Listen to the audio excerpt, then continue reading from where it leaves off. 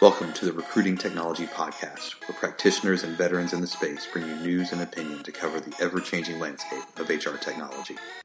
Hi all, Jason here. This is an audio version of a Facebook Live event that took place at the very end of 2017. I think it was September of 2017. So we thought it might be good to release it as a podcast, and here you go.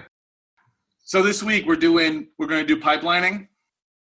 Yes, we're going to talk about pipelining and the fact that nobody actually does it, and we don't know why. Actually, I do know why.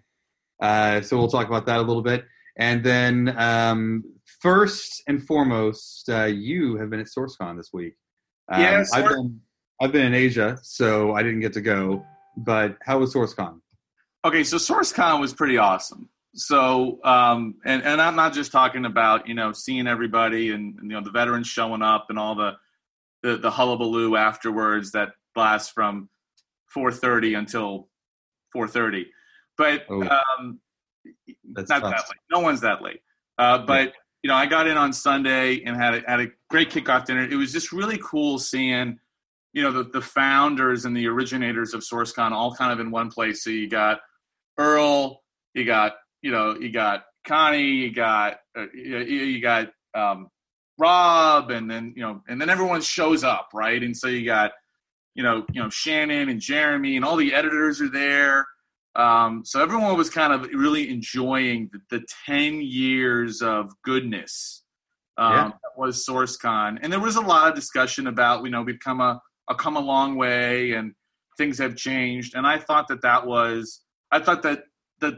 talking to the legacy of SourceCon, because it now has one, was done really well. And so, as far as, the kickoff was good. Jim, I saw Jim Stroud, right? So I saw your guy, and he was great about throwing me on a podcast. And so we kind of went, he and I have a crazy podcast talking about whether or not Amazon is going to enter the talent space as a tech. You think? Maybe. I mean, why not? I mean, from a consumable perspective, they could. To be determined later. You and I can talk about that another day. But I think there's a discussion to be had about the consumer expectations of candidates and the fact that we're terrible at this. So the idea that I can get a text on my phone when a package gets delivered, but if I apply for a job, which is like my future, right, I fall into a black hole. That's not good. I mean, we kind of screwed that up, right? Yeah. I think so, but Jim and I had a good conversation. I really liked how we opened up. So there was a great discussion with all the editors of SourceCon over the years. So Lance and Shannon and Jeremy and others, and then Rob McIntosh opened up, kind of saying, he kind of went through the state of sourcing survey a bit and asked some questions about where we're going. And I thought that was really good. It was a way to kind of open up and just talk about what is sourcing almost. It was almost that kind of conversation, like, can we define it? I thought it was interesting as I'm listening in the audience about how there's just even people say, well, that's not really sourcing, or people like, oh, yes, that's absolutely what sourcing is. So, right, because some people are still full life cycle recruiters. And so the question is, some people are passing to managers while some people are passing to recruiters. Right. And so the partnership difference seems to be a pretty big difference, because in some cases there's more screening and almost pseudo interviewing going on by those who source, right? Yeah. Because what they're doing is they're kind of either doing it for the recruiter or they're doing it for the manager, right? While some are just hardcore research and so that kind of set a tone for me. And then I think what is sourcing? The other big highlight, and I had to jam out. Is it just like writing Boolean strings? Like, what is like, where do you draw that line? So I'll say that I didn't hear a lot talking about that sourcers are responsible for inbound marketing. So they're not responsible for necessarily creating a bunch of campaigns with messaging that goes out in an organized way in a recruitment marketing tool. There were people walking around who clearly did that work, but a lot of it seemed more hacking oriented, right?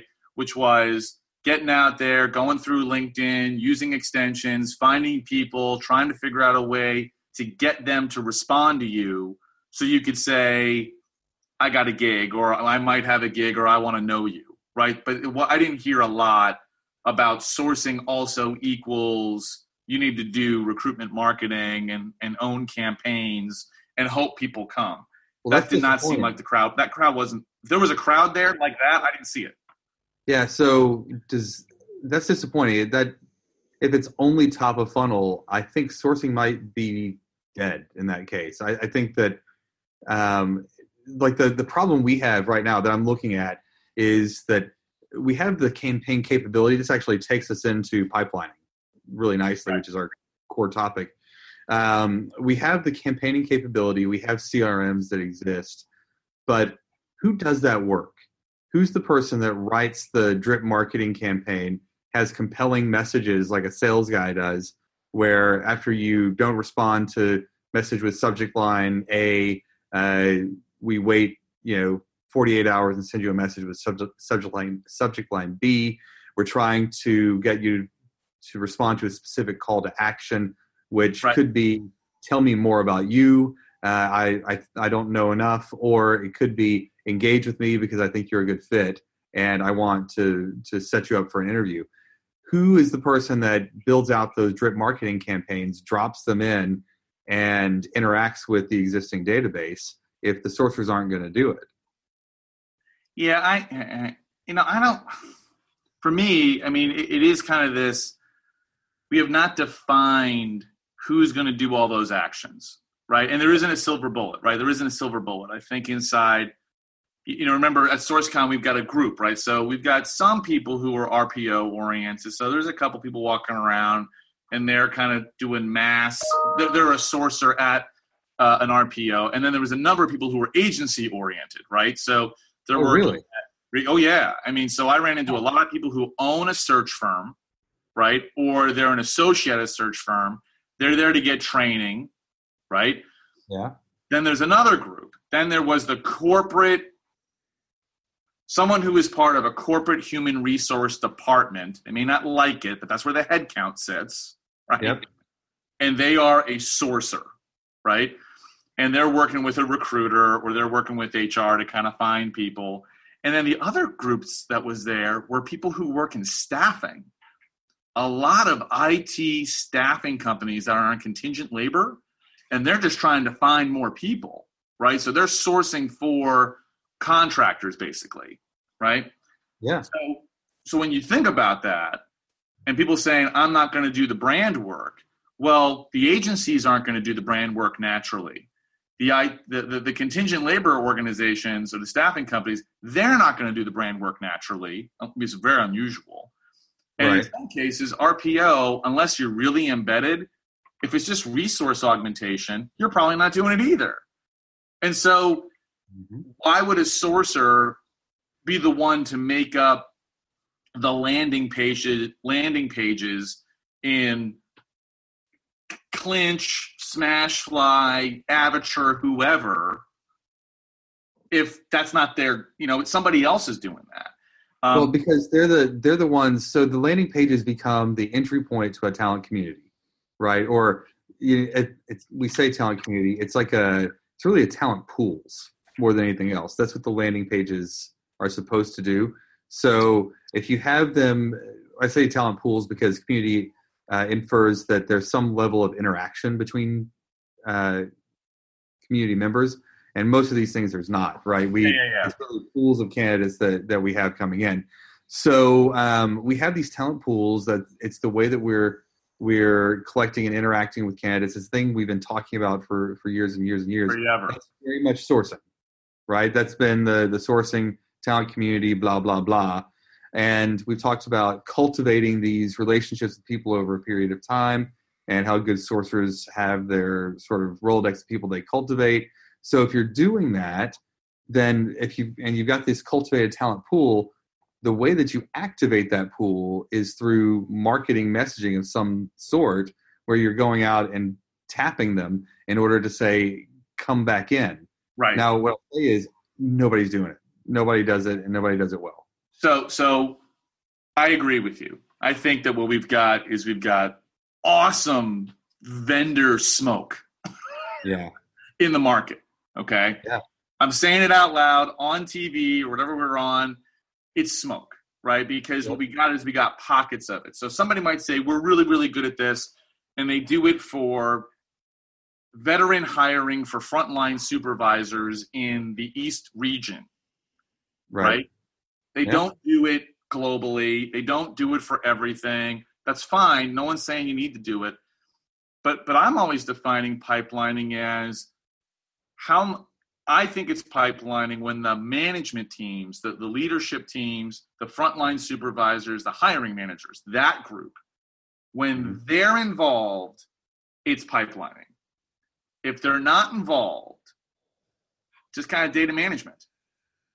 Well, so Brad Cook had a presentation. I can't remember where it was. I think it might have been the last SourceCon I was at. It was some conference I was at recently, and he was presenting on the 0 day time to fill. Yeah, right? He's been talking about that a long time. I like that one.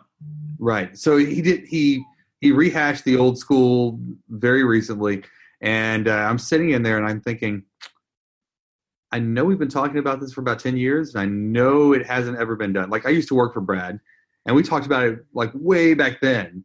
And we hadn't done it because what you have to do is you have to pipeline and you have to go find candidates before the job opens. Right? You have to have some level of confidence that you know a job is coming. And then once you have confidence that you know the job is coming, you have to go and find talent that's relevant to that job. There's a problem inherent in the concept of pipelining, though. And it's this. We all work in organizations that want to be lean.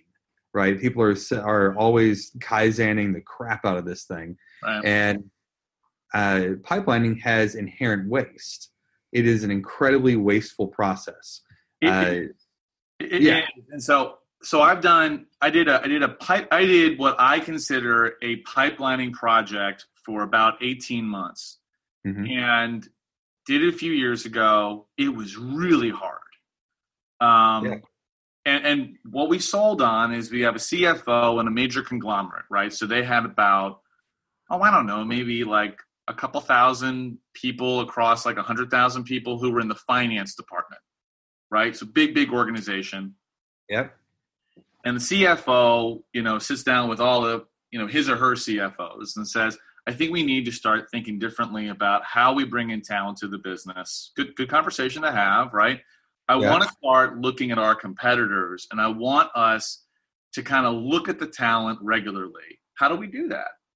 And so then, HR says, oh, well, we can post jobs and blah, blah, blah. And he goes, that ain't it, right? That's not what I'm talking about. So what we designed was a program where literally the controllers and directors of FP&A would review profiles of candidates on a regular basis that had not been reached out to by the business yet, and say, let's talk about the kind of people we want to bring into the organization. And once they went ahead and said, I like this group, and by the way, there was a monthly meeting where it happened. It was fast. It was literally like, let's look at some profiles and see what we want to try to do. The recruiters would then try to set up a casual conversation with the hiring manager, like over coffee, with the person, and say, look, I'm a CFO of this division. I'm always trying to, know more people in the, get to network with people, understand what people like. Would you like to, just get together and just talk business, just talk about career? I'm happy to do that. And, maybe that means something for us. Maybe it doesn't. And literally, each controller had 15 to 20 people they were nurturing over a period of a year. And the controllers were willing to spend the time on that. What they would do is we would set up the meet and greets, And we would say, look, just meet somebody. They're a little bit junior, because what we learned is that they had to be like 2 steps below, right? Is that they couldn't be like someone reporting to the controller, because that felt like a hire. It had to be someone who was like an analyst. And so then what would happen is the controller would like have like a handful of like Starbucks meetings, like a quarter. And they would be talking with someone. So they're all making like, 200,000 plus. Yep. The financial analysts were all like hotshot MBAs that were probably still in their first rotational gig. And now they're getting to know like someone who's like a controller at a big Fortune 100. And so we say, why don't you meet with them? They're always looking for good young talent. They want to mentor some people. They want to help out.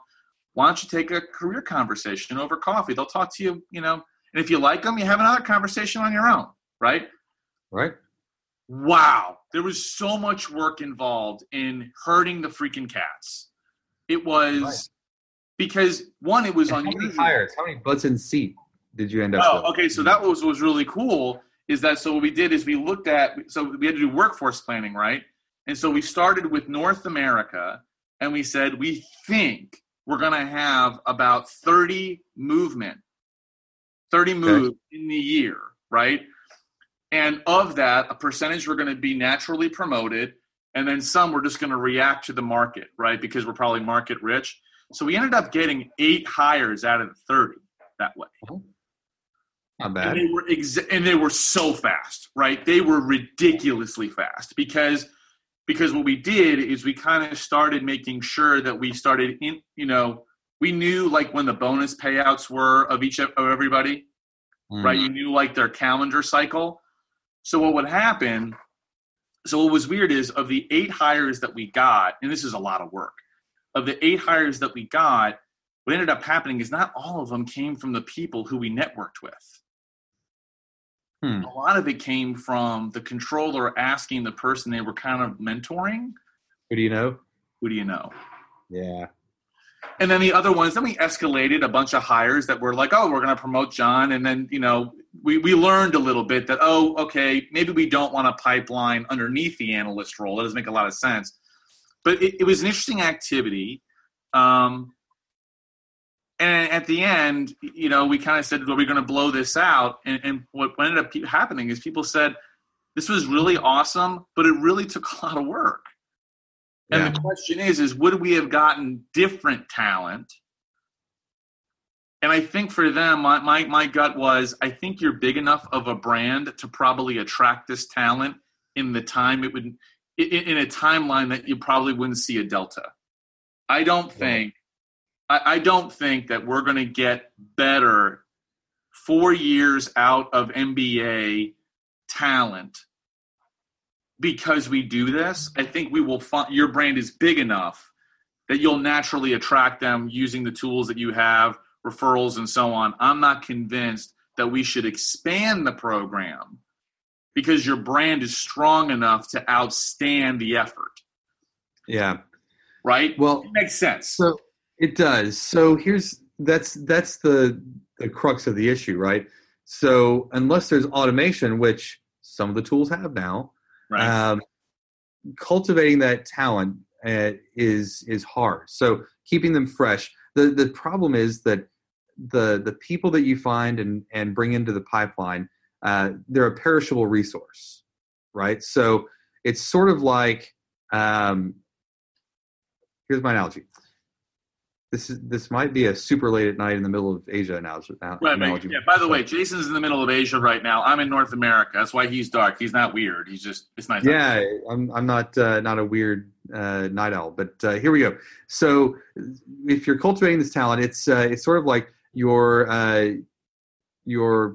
funding lettuce. You're going to go and you've got to have lettuce, and lettuce is a perishable item. You have to have refrigeration. And you're stocking shelves basically, and you're a grocery store here, and you're recruiting a grocery store. And the thing that you're stocking is lettuce. It needs some refrigeration. It's going to go bad really quickly. It's not going to be useful after a very short period of time. It's not like cereal boxes where you go and you find people, you stick them on the shelf, and as soon as you want that cereal, you pull it off. No, you've got a very short amount of time to get that person from I found you, I think you're interesting, into here's your job before they disappear, they go bad, they're not useful anymore.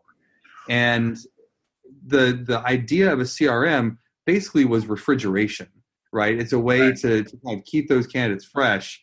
But back to what we were talking about before, you do that with this whole candidate pooling concept and marketing messaging in order to cultivate, and the idea that you're sending them interesting content that you've created that will keep them engaged with your brand over a longer period of time until your job is available or until you've built enough interest from that person to get them engaged. But what's going to happen is you're going to have a ton of waste and a ton of spoilage because these people will find other jobs, or they won't be grumpy about their manager for forever and won't be willing to change from their current job. So there are windows of time when candidates are viable, and they go in and out of those windows based on how they feel about their current situation. Right, and it is a mood-oriented motive. It is mood-oriented motivation, right? Yeah. So I feel good today, thereby I don't want to move my job versus whatever. And I think that's what we don't track, right? So I agree. I think pipelining has a place for volume jobs in a brand that is probably underinvested in its own consumer-oriented employment brand messaging. So if you're unknown, right? Yeah. And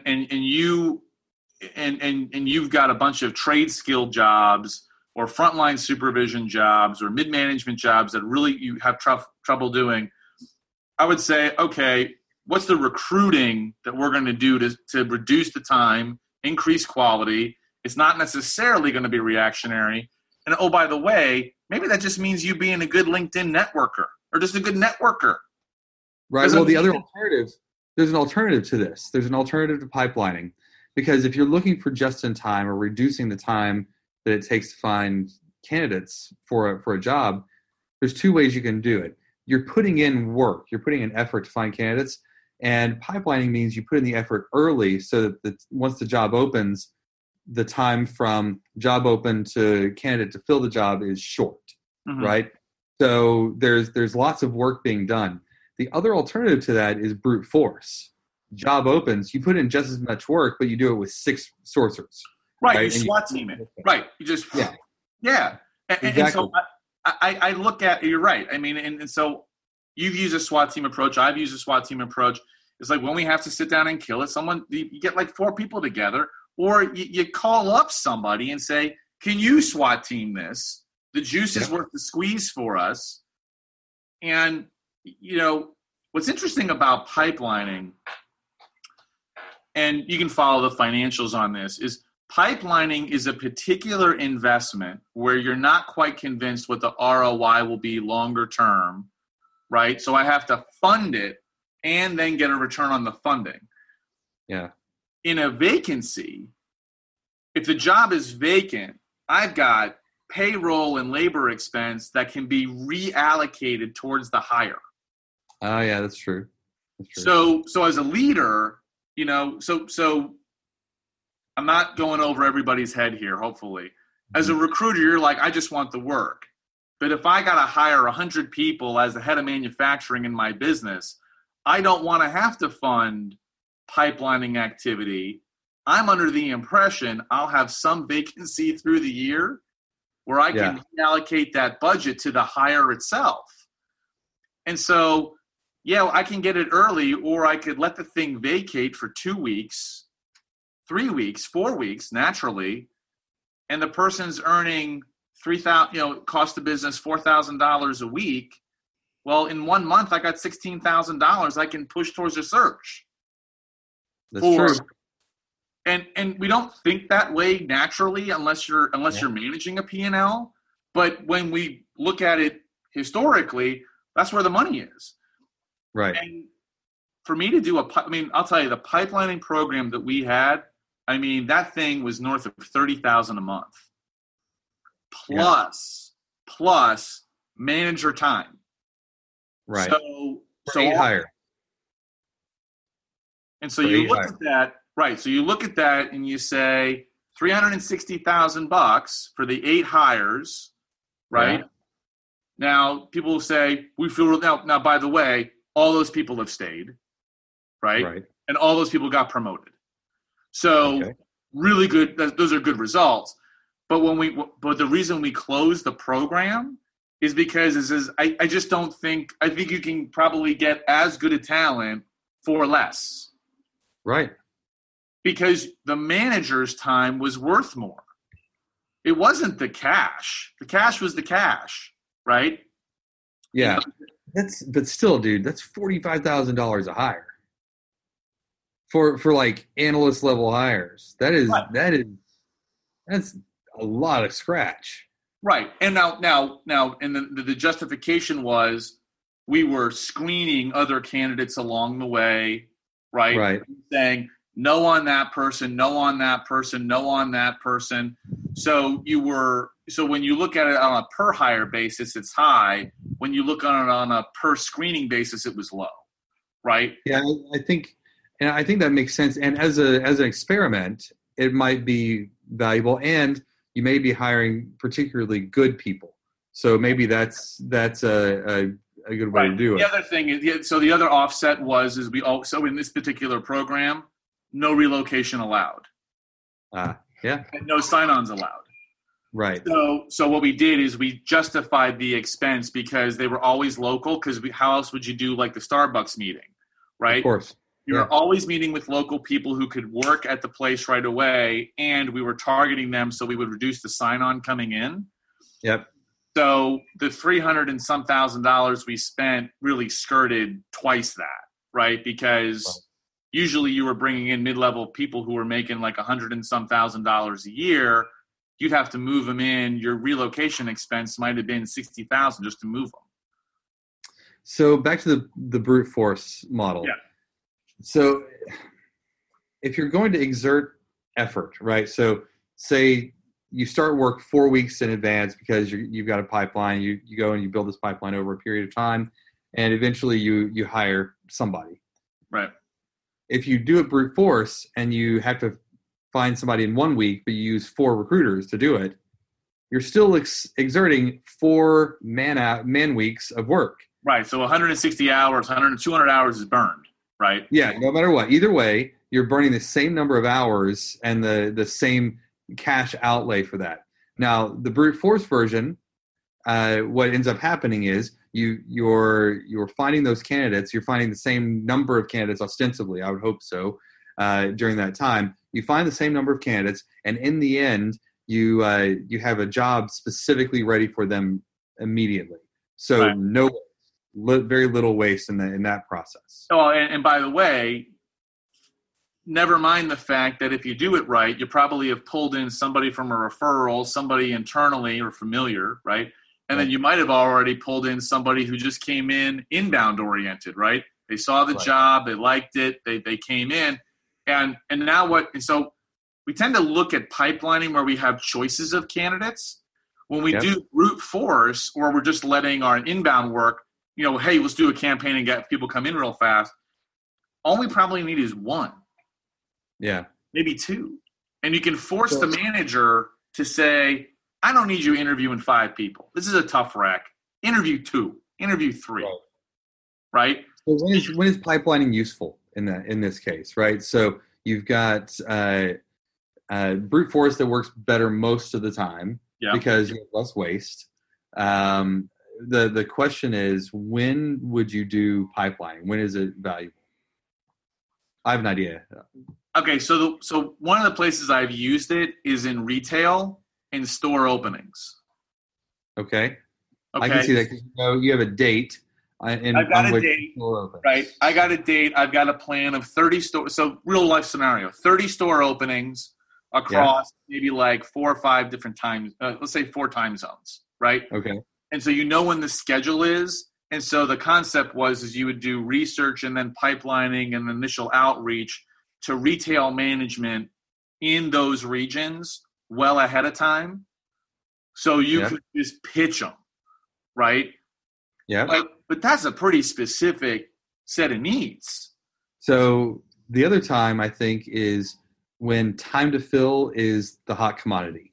Like when you have a situation where downtime in a position, not having a person in a role is impacts critical path for the company.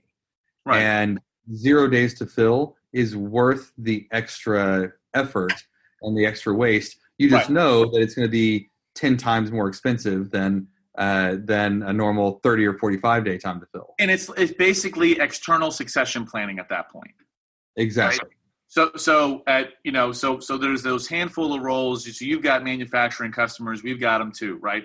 So key roles in safety or compliance or quality, where you actually have fines that might be mandated by not having somebody on site with those credentials, right? Even those engineer guys, the skilled hourly, the mechanics that are there, the guys who keep the machines going so everybody else can do their job. Right. Yeah. That's a huge one too. Yeah. You need a plan that it's one thing when Susie calls out because she's sick. You've got that plan.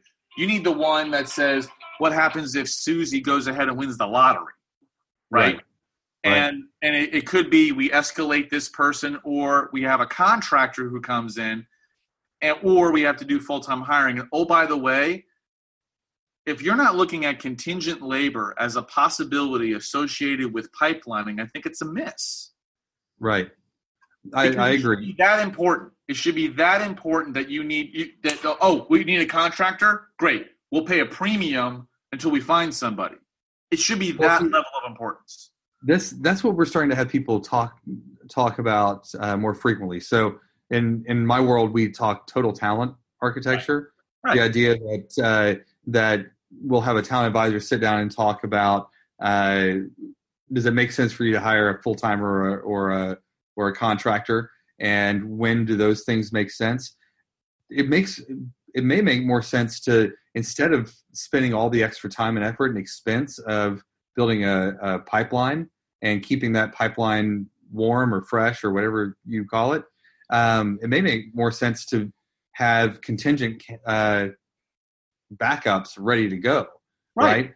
You have a freelance group. Do you have talent pools set aside on the contingent space where those things, you pull the trigger and those people start working in a week? They're there in a week. There's only about a 15% premium on them. And if your MSP and your staffing organizations have done what they're supposed to do, you can go ahead and do a conversion rate. If they turn out, the conversion fee is somewhere between a few thousand to a dozen, to $10,000. Yeah. And you start looking at the overall expenses associated with contingent labor to just a conversion, if that's what ends up happening, and it's negligible. Oh, by the way, if you had to have a contractor and then you use brute force to get the job filled 60 days from now, well, you probably only need one or two candidates. So your overall expense. I just think that we try to use pipelining as a weird way to plug a hole in the oddest way possible. It's not the end all be all. There are some really niche spots where it makes sense. Right. I think the time to fill problem, if you've got one where you need zero time to fill because you can't have the factory go down, that makes sense. The other one that makes sense to me is if there's a skill where there's like 5 people in the world that do this. Right. Like if you're hiring nuclear chemists, then there's only a few of those. So everyone in the world is. I'll bring it back to SourceCon. Somebody asked me, so we were having a purple squirrel conversation over dinner, right? Yeah. And they said, what were the hardest ones that you've ever seen? And I said, oh, that's easy. Nuclear regulatory manager in Metropolis, Illinois, and then 50 CNC machinists. Wow. Well, you know what? Metropolis, Illinois, I would live there. Yeah. Well, I know you would live Metropolis. There. Right across if somebody asked me to move to Metropolis, Illinois today, I would say yes. Did you know that Metropolis, Illinois has their local newspaper? You know what it's called? What? The Daily Planet? The Daily Planet. It is. You know who the editor is? Who's the Perry editor? White. Perry White. Perry White? No, that's ridiculous. Yes. I have a business card from the Daily Planet with Perry White as the editor from Metropolis, Illinois. but that position, right? That position was actually someone who was a regulatory manager who had to like have a government clearance to actually work with depleted uranium. There's like 20 people on the planet who've got that in the United States. We're allowed to have that, right? We're allowed to have it. So yes, if you were able to hack that and then keep a list, yeah, don't throw the list away. Now, do I need to necessarily like talk to them every week? Probably not. Just manage the data, and then if so-and-so wins the lottery, you call up 3 of them and be like, hey, man, I got a job. How much does it take to get you here? I need you here tomorrow. In fact, if you talk to those people every week, you'd end up on a list of some sort. Right. That's the worst case scenario is you piss them off. Yes. Well, no, I'm thinking like there's some government person saying, why are you talking to all the people who have access to the nuclear material? Why is that happening? Right. It's like I remember when I was doing the work, I'm like, I'm not going to use my cell phone because this is a long time ago. I'm like, landlines only. Nice. Very nice. All right. So we're at 38 minutes, man. We're over. We are. So let's wrap it up. So basically we're saying larger events where we know we can get ahead of it. We've got deadlines. That's the use for it. Time to fill has to be 0. Otherwise, there's probably real repercussions. Right. Or incredibly niche skill sets. Very, very few people exist who fit that skill. Pipeline makes sense in that space. Right. Otherwise, we never want to get rid of the research because it was so hard to get. Right. Otherwise, be a good hunter. Find them quick. Man. Go to the grocery store. Pick up the berries there. They'll be there. Right. Go join the anonymous track at SourceCon. Wear your mask. Let's wear your masks. All right. Yeah. Go check out SourceCon, everybody. It was a great time. And check out the photos with the masks. That was fun. What are we going to do next week? We figured that out? No, but I think we need to get back to our normal Friday schedule next week since we're not traveling anymore. Yeah, so I think Friday. Well, no, we're going to do Friday next week, and then the following week, you and I might do it live from HR Tech. That might be fun. Yeah, I look forward to that.